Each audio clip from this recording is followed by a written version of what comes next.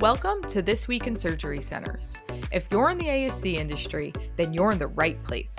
Every week, we'll start the episode off by sharing an interesting conversation we had with our featured guest, and then we'll close the episode by recapping the latest news impacting surgery centers.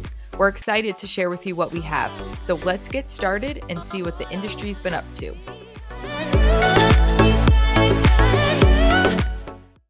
Hi, everyone. I hope you all had a wonderful Thanksgiving with your loved ones. Here's what you can expect on today's episode. James McClung is an ASC developer and consultant at Reliant Medical Services, and he's here to share with us everything we need to know about performing an effective mock survey and how you can make sure that you're prepared for when an actual surveyor shows up in your lobby unannounced with the clipboard in hand, ready to evaluate your ASC.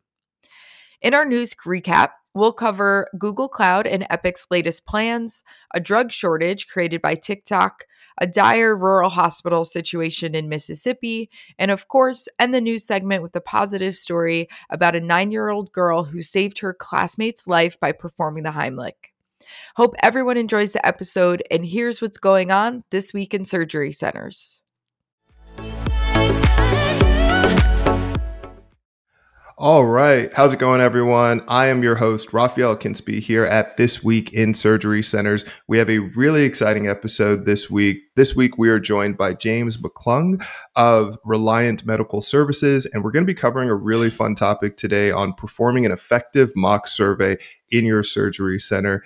There's a lot of interesting things here, and I know a lot of our guests, a lot of our listeners are excited to hear about this topic. And I want to just kind of, before we go in, turn it over to James. For anyone who doesn't know you or hasn't, had a chance to kind of hear about what you do, can you give our listeners just a bit of kind of just an overview on you?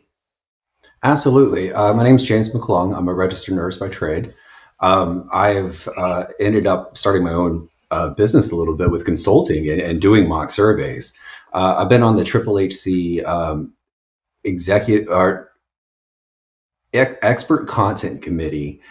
So they actually report to the standards committee at HHC. So no, I don't make the rules. Okay. But I help to advise on the rules. Also, I'm on the executive board of the state organization of ASCs here in Texas, which is TASC.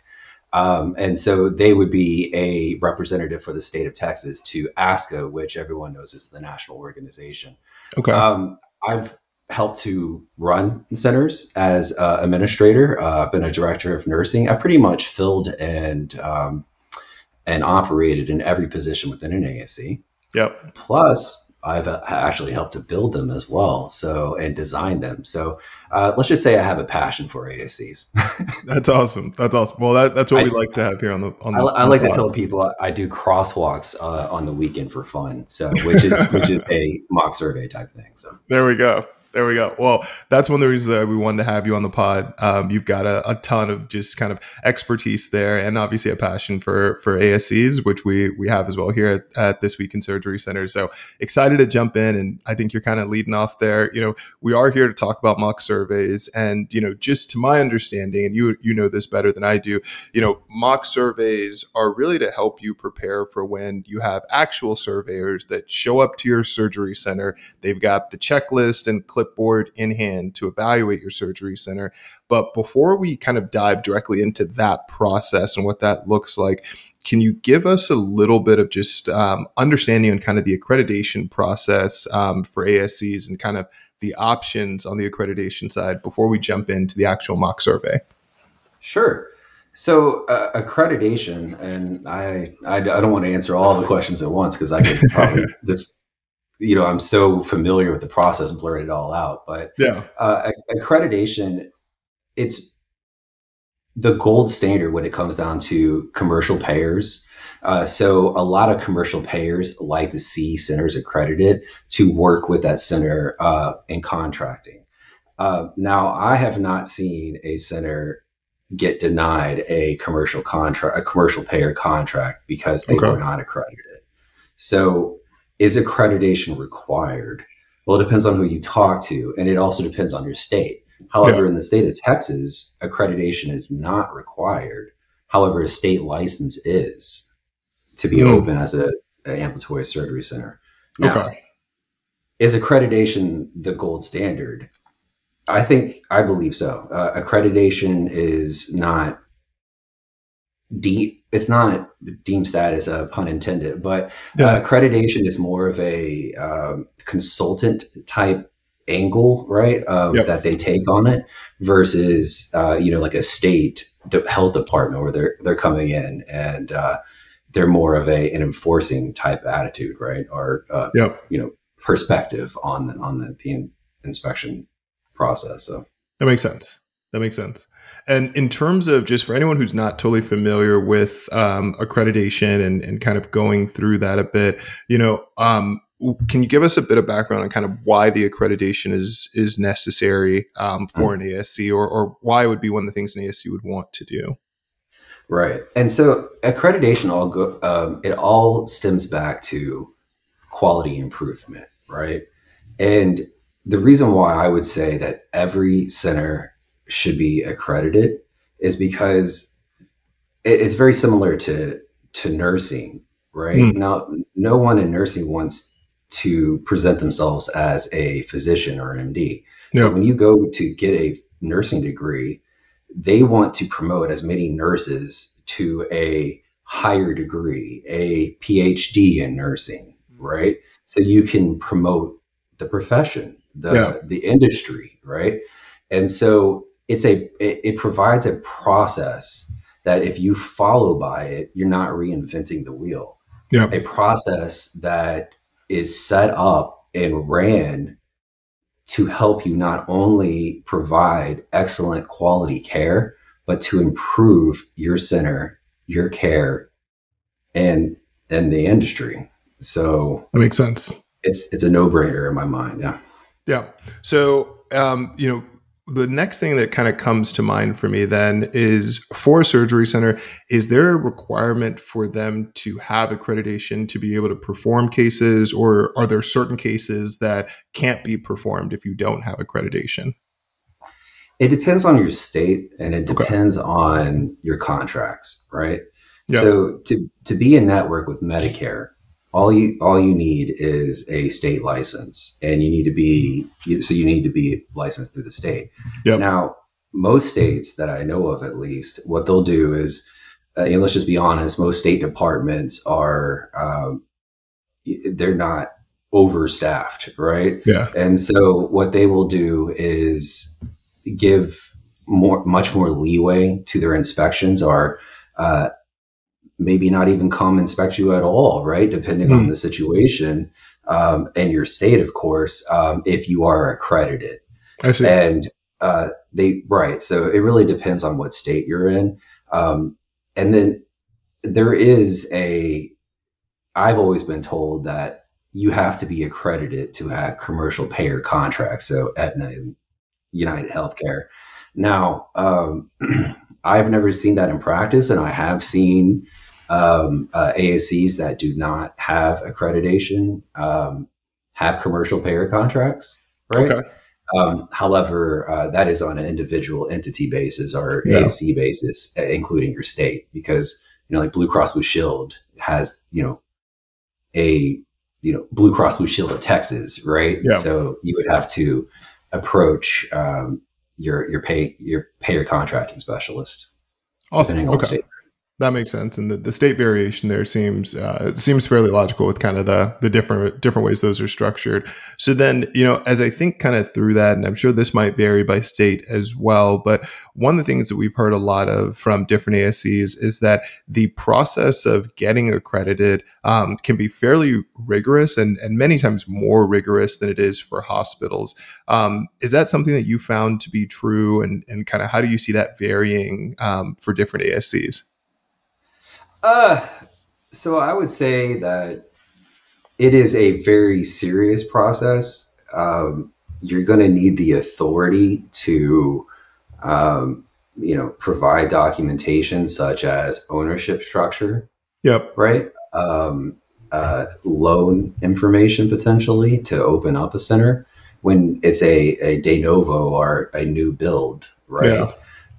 So you would be working very closely with a physician owner right, Yep. are have the authority to provide that information. So, at times a legal team could, be helpful 100%, right?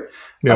And then in addition to that, you're not only just applying for accreditation, but you're looking to, especially in a de novo, you're looking to transfer over patients from either one facility to another or a doctor's office to an ASE, plus looking at timelines that don't have set dates, right?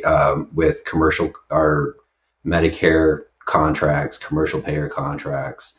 And so that's where it gets pretty tricky, and a specialist could help in that situation that has experience. I Yep. suggest never, working with someone solely that does not have experience in opening up a facility or an ASC facility. Yeah. Now, when it comes down to the difference between a hospital, I was a safety officer of an emergency management manager of a hospital for 7 to 8 years, and Oh wow. you know, you're right, yeah. And so I've gone through JACO, Triple HC inspections, and is it? It's a different process, but is it more difficult? I would I would probably say no. It's just Okay. it's the same. It's just it could be strenuous, tedious work where you're having to Yeah. either create or put documents into place Yeah. that you should have been keeping up with from the living in the now. It's like I like to say it. Yeah. It's and that could be it's easier said than done sometimes. So Yeah. Do you feel like the resourcing in hospitals versus ASCs are a little different and make the process any easier for hospitals versus ASCs when it comes to that? oh man, hands down. Oh, hands down. Yeah. I would tell you, so in the hospital side, right, there is a department in person for everything. Okay. Oh yeah, and maybe some larger ASC management groups might have a quality department, but you would have Yeah. somebody come in and go, you've never seen before, and you then afterwards you would never see again. Yeah. And I actually worked for a surgical hospital, so it's like a glorified ASC. They put an emergency room physician Yeah. somewhere in the hospital, and you don't ever want to see them, right?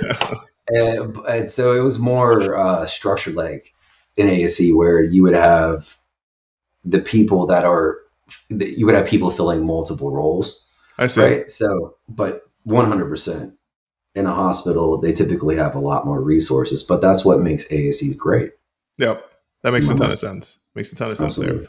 So, kind of jumping forward and kind of getting into the compliance mock surveys a bit there. For someone who's totally brand new to mock surveys, can you kind of just walk us through it? How does it work? Kind of what are the components there to a mock survey? Sure, absolutely. Well, the first thing that I would say to do is, if you are accredited currently, then reach out to your account executive for Triple HC or JACO and let them know that you were planning on a mock survey, right? Yep. And to be perfectly honest, typically mock surveys are a person doing a mock survey is contacted when a facility is not living in the now, and there might be things like backlog or right. You're looking Yep. to determine how bad it is, right, and Yep. what needs to be done to get up to speed to pass the inspection. So you you wanted to determine that first. Yep. Contact your account executive. Don't tell them any of that information, right? Yeah. But just let them know, because a lot of accrediting bodies like Triple HC JACO, they take more of a consultative perspective to the inspection process, and they might be able to help you or guide you through that process, right? And whether your experience is great with that or not, you're communicating with them and staying within communication with them. They are not there to fail you. They're there to help you stay accredited, Yeah. right? That's their whole point. And then the next step would, and on, I know for Triple HC for a fact, but I'm not sure on JACO, but it probably does have a section on their reapplication or initial application. Are you using a mock survey? I see. Right. And who you're using for a mock survey. Yep. But then the next step would be contacting someone like me. Yep. Or a mock survey specialist to come in. Yeah. And I'll stop right there and break, because I could go into the whole process and just ask you. Yeah, let you. No. I mean, that's one of the reasons we wanted to have you on, because I think you've got a lot of brilliant knowledge there, and we don't have to go through all the details. I don't want you to have to give out all the secret sauce. But if you were giving someone kind of an overview of like, here is the 3 or 4 or maybe 3 to 5 kind of things to expect in a mock survey, or maybe ways to prep for a mock survey, what are some of those 3 to 5 things you would say centers should expect or prep for? That's easy. Yeah. So I will tell you is that every center, the most difficult situations are contracting, right? Are your contracts expired, right? Yep. What is it? Credentialing. Okay. Always, and hot topics, for credentialing, they're going to, or for accreditation, they're going to rotate, right? Emergency. Yep. I don't know if you guys remember, but during COVID, emergency management was huge, which Yeah. I was loving, because I came back from a background in emergency management. But and I still feel a big portion that will help us to take that next step as an industry will be through emergency management. That's another point. So, Yeah. But credentialing is huge. Are your physicians credentialed? Is it expired? Is primary source verification completed? Right. And it has to go through your bylaws. Right. Yeah. And then also, are they credentialed for procedures that are not being performed at the ASC? And are they credentialed for the procedures that they are performing at the ASC? Yep. And those are big hiccups, because without a good CDO organization or process, it can fall behind very quickly. Is that something that you see is pretty common for surgery centers that you work with, in terms of kind of falling behind there? 100%. Yeah. And I mean, for on the independent side at least, right? Yeah. And then the third one would be human resource files, occupational health. And those are the big 3 that, almost every inspector or every inspection that I've been in, they're going to ask you for 10 files, right? Yeah. 20 charts, right? And, credentialing files. So it's, those are the big 3 right there. So typically what I would do is come in and follow that same process, right? Awesome. And I guess to that end, when you think about it for a surgery center who's, thinking about their process around mock surveys, kind of being prepared from that compliance standpoint, are mock surveys something that centers can they do that on their own, or is it something where you would say they should pretty consistently bring in a third party to be effective? 100%. Now, so someone like myself, what we say bandwidth. Right. Now, I will tell you is that being able to see and having years of experience being in multiple centers, right, and being in contact with industry leaders, being on these boards, it does give a benefit, right, and neat ways to do things. But my first center, I had no idea any of this existed. I was a registered nurse that a pain doc walked in and was like, "Hey, you want to start an ASC with me?" And I'm like, I have no idea what that is, but okay, let's do it. I mean, I was in my 20s, right? Yeah. No kids. And so I'm in the back of his office going, what is an ASC on Google, right? Yeah. And right. And so we went through the whole credentialing process, accreditation process, just by research and my experience with crosswalks, right? So all you have to do really is, for Triple HC and JACO both, they have Triple HC, I think in my mind, does a little bit better job.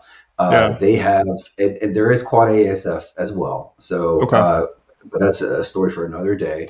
but Quad ASF is an accrediting body, and there might be a couple more as well, just to let you know. And it really depends on if your SQL specialty, what your situation is. Just do your research, right? Yeah. But just because I'm more familiar with Triple HC, in the back of their handbook, they have checklists where you can go down and check. And to be honest with you, as a mock surveyor, when I come in, right, I'm using those as a guideline, and that's the way that I was taught from my mentors as mock surveyors. So the big difference though is bandwidth, right? Yeah. And everyone's situation is different. So.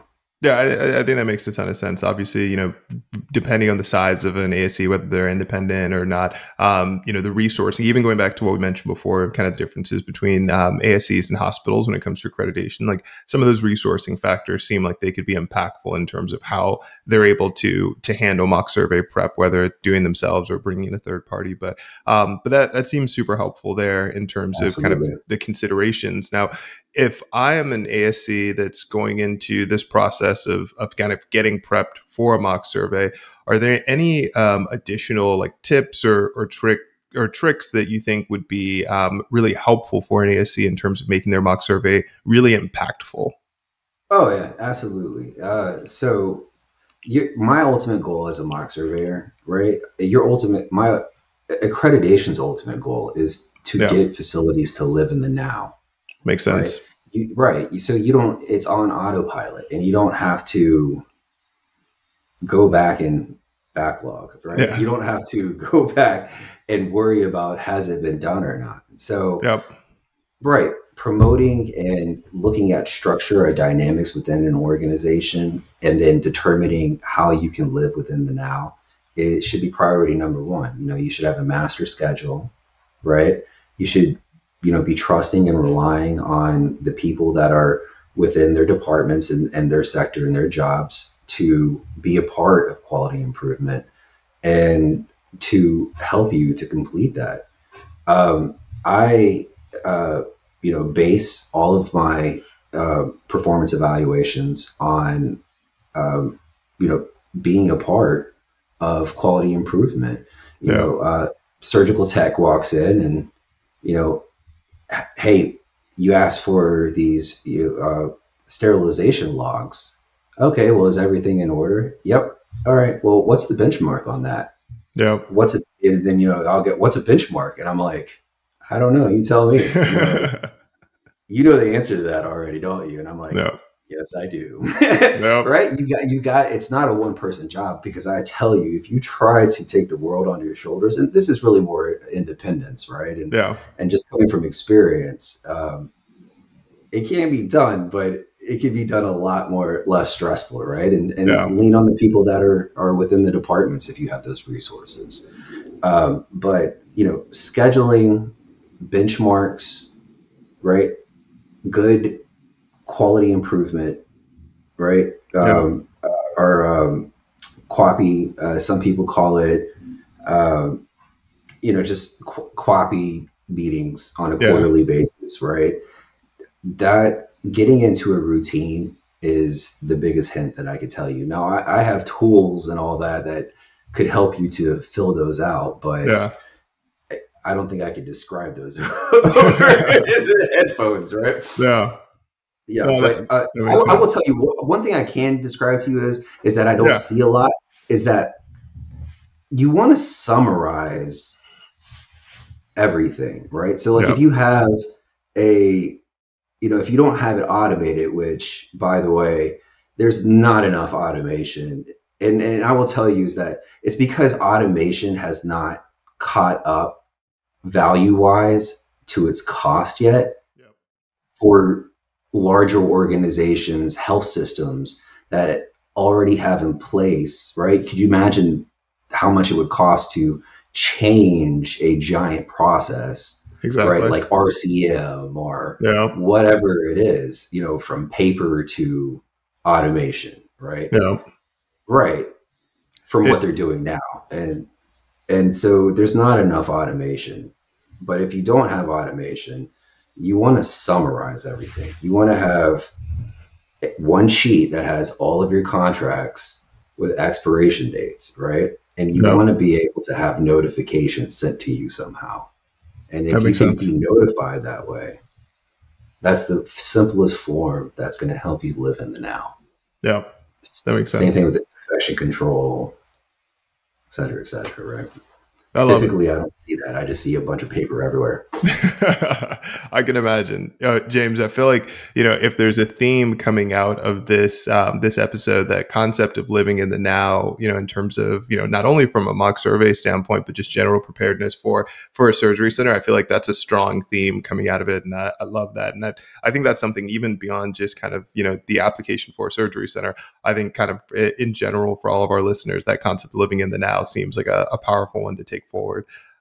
So, with that in mind, though, we do this every week with all of our guests. What is one thing our listeners can do this week to improve their surgery center? And it doesn't have to be related to mock surveys, just anything that you think could improve their surgery centers that they could do Easy, this week. easy. It's always culture, There we right? go. Yeah. Set up a meeting, look to find a way where someone else can take a leadership position to step Mm, up, right? To promote them into growing and spreading their wings. Look to find ways to highlight positives. If you want to change a behavior, you don't focus on the negative. It's not through punishment. It's through promoting the positive behavior that you want to see. love Take it. them out, go bowling, Yeah. right? Get to know who you are working with, because I promise you, it'll be returned to you in tenfold. Heck yeah. That's All about awesome. culture. I love that. I'm a big believer in culture. I think that's As a the that's a tide fantastic rises, one. we all rise, my man. Exactly. I love it. Love it. Well, James, this has been a fantastic episode. I think there's been a ton of great nuggets from this that, not only our listeners, but, really all the people who engage with This Week in Surgery Centers can take from it. Before we go, anyone who wants to get connected with you on mock surveys, where can the people find you? How can they get in touch with you? Absolutely. You can call my cell. Can I drop my number, or I Yeah, if you guess? want to drop your Oh, number, yes. and we'll call, also throw it in the show call, notes. call me. I'm available 24/7. But I'm here to help. Right? Yeah. I'm not. Yeah. I want to. I believe in the industry. I believe in the business model. I believe this is the future of healthcare, Yep. and patients being more informed. So give me a call, 512-496-8854, or you can email me. Reach out anytime. jmcclung@reliantmedserve.com. I'm There we not going to go. spell all of that, but please. And if I don't know the answer, I'll find it for you and point you in the right direction. But hope to hear from you. Heck Thank you, yeah. guys. Love it, James. Well, we will make sure that our producers put not only your phone number and your email in the show notes. I think you're our first guest who's given their phone number out, so we love it. You might be setting a new precedent there. Bring it on, guys. I want to talk to you. I talk at conferences. I attend most of them. So when it comes down to ASCs, I have a passion for it, and I want to see you succeed. So give me a call. Awesome. All right. Well, thanks, James. We appreciate Yes, having you sir. on the pod. Same. Thank you, guys. Have a good day. All right. As always, it has been a busy week in healthcare, so let's jump right in. In a story shared by Healthcare Dive, Google Cloud and Epic have announced plans to allow Epic clients to run their EHRs on Google Cloud. Now, this is extra interesting because just a few years ago, Epic actually announced the exact opposite. They called their clients to let them know they would not be pursuing further integration with Google. So, exactly why they changed their minds, we're not sure, but it's certainly good timing for Google because when it comes to market share in the healthcare cloud computing world, they are kind of losing the battle. It's estimated that Amazon Web Services has 40% of the market, Microsoft has 18, and Google only has 12.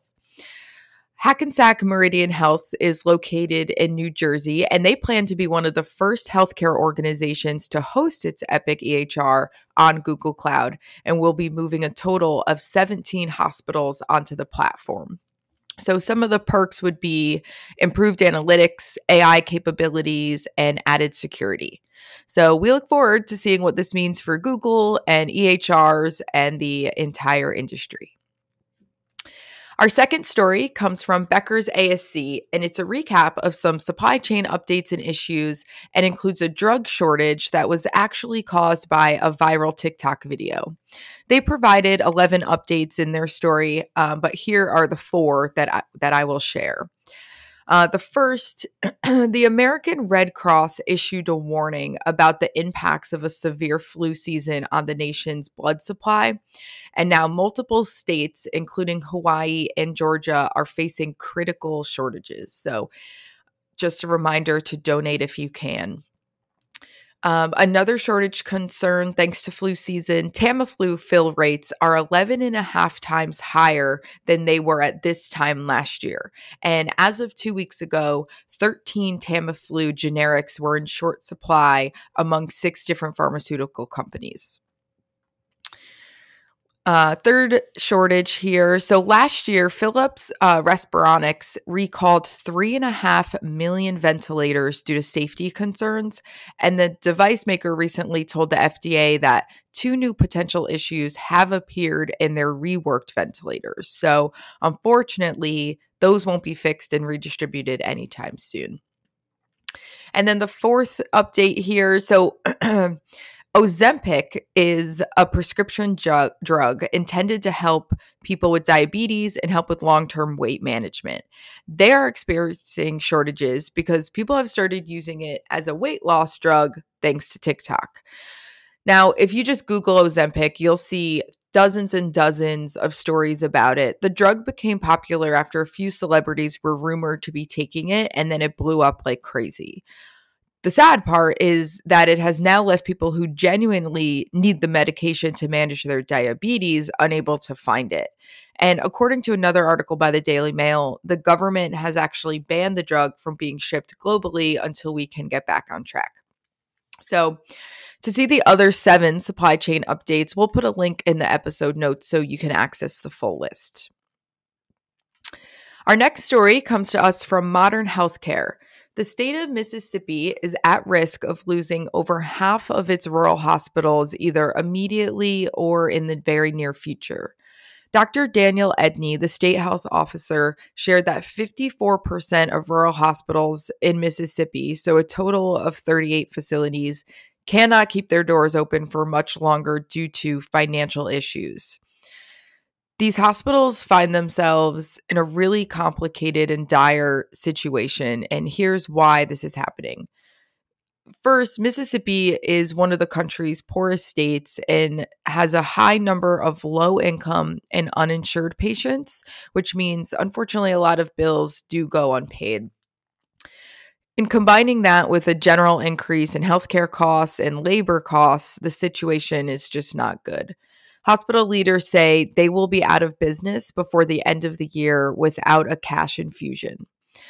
Now, the Mississippi Hospital Association, the governor, and various other politicians are working on finding an interim solution and then figuring out a 5-year and 10-year plan so we don't find ourselves here again. I mean, if that many rural hospitals close, it will be detrimental to the healthcare in those areas, patient access, all of that. So in the meantime, something to think about, there are roughly 75 ASCs across the state of Mississippi. So even if a portion of these 38 rural hospitals do close, that's going to impact the entire healthcare ecosystem. And ASCs really need to start preparing for how this might impact them. There's going to be nurses out of work, patients looking for safe places to have procedures, and really just a lot of confused communities looking for a place to turn. So it's a good idea to start discussing the possible impact with your staff and just stay really close to this story.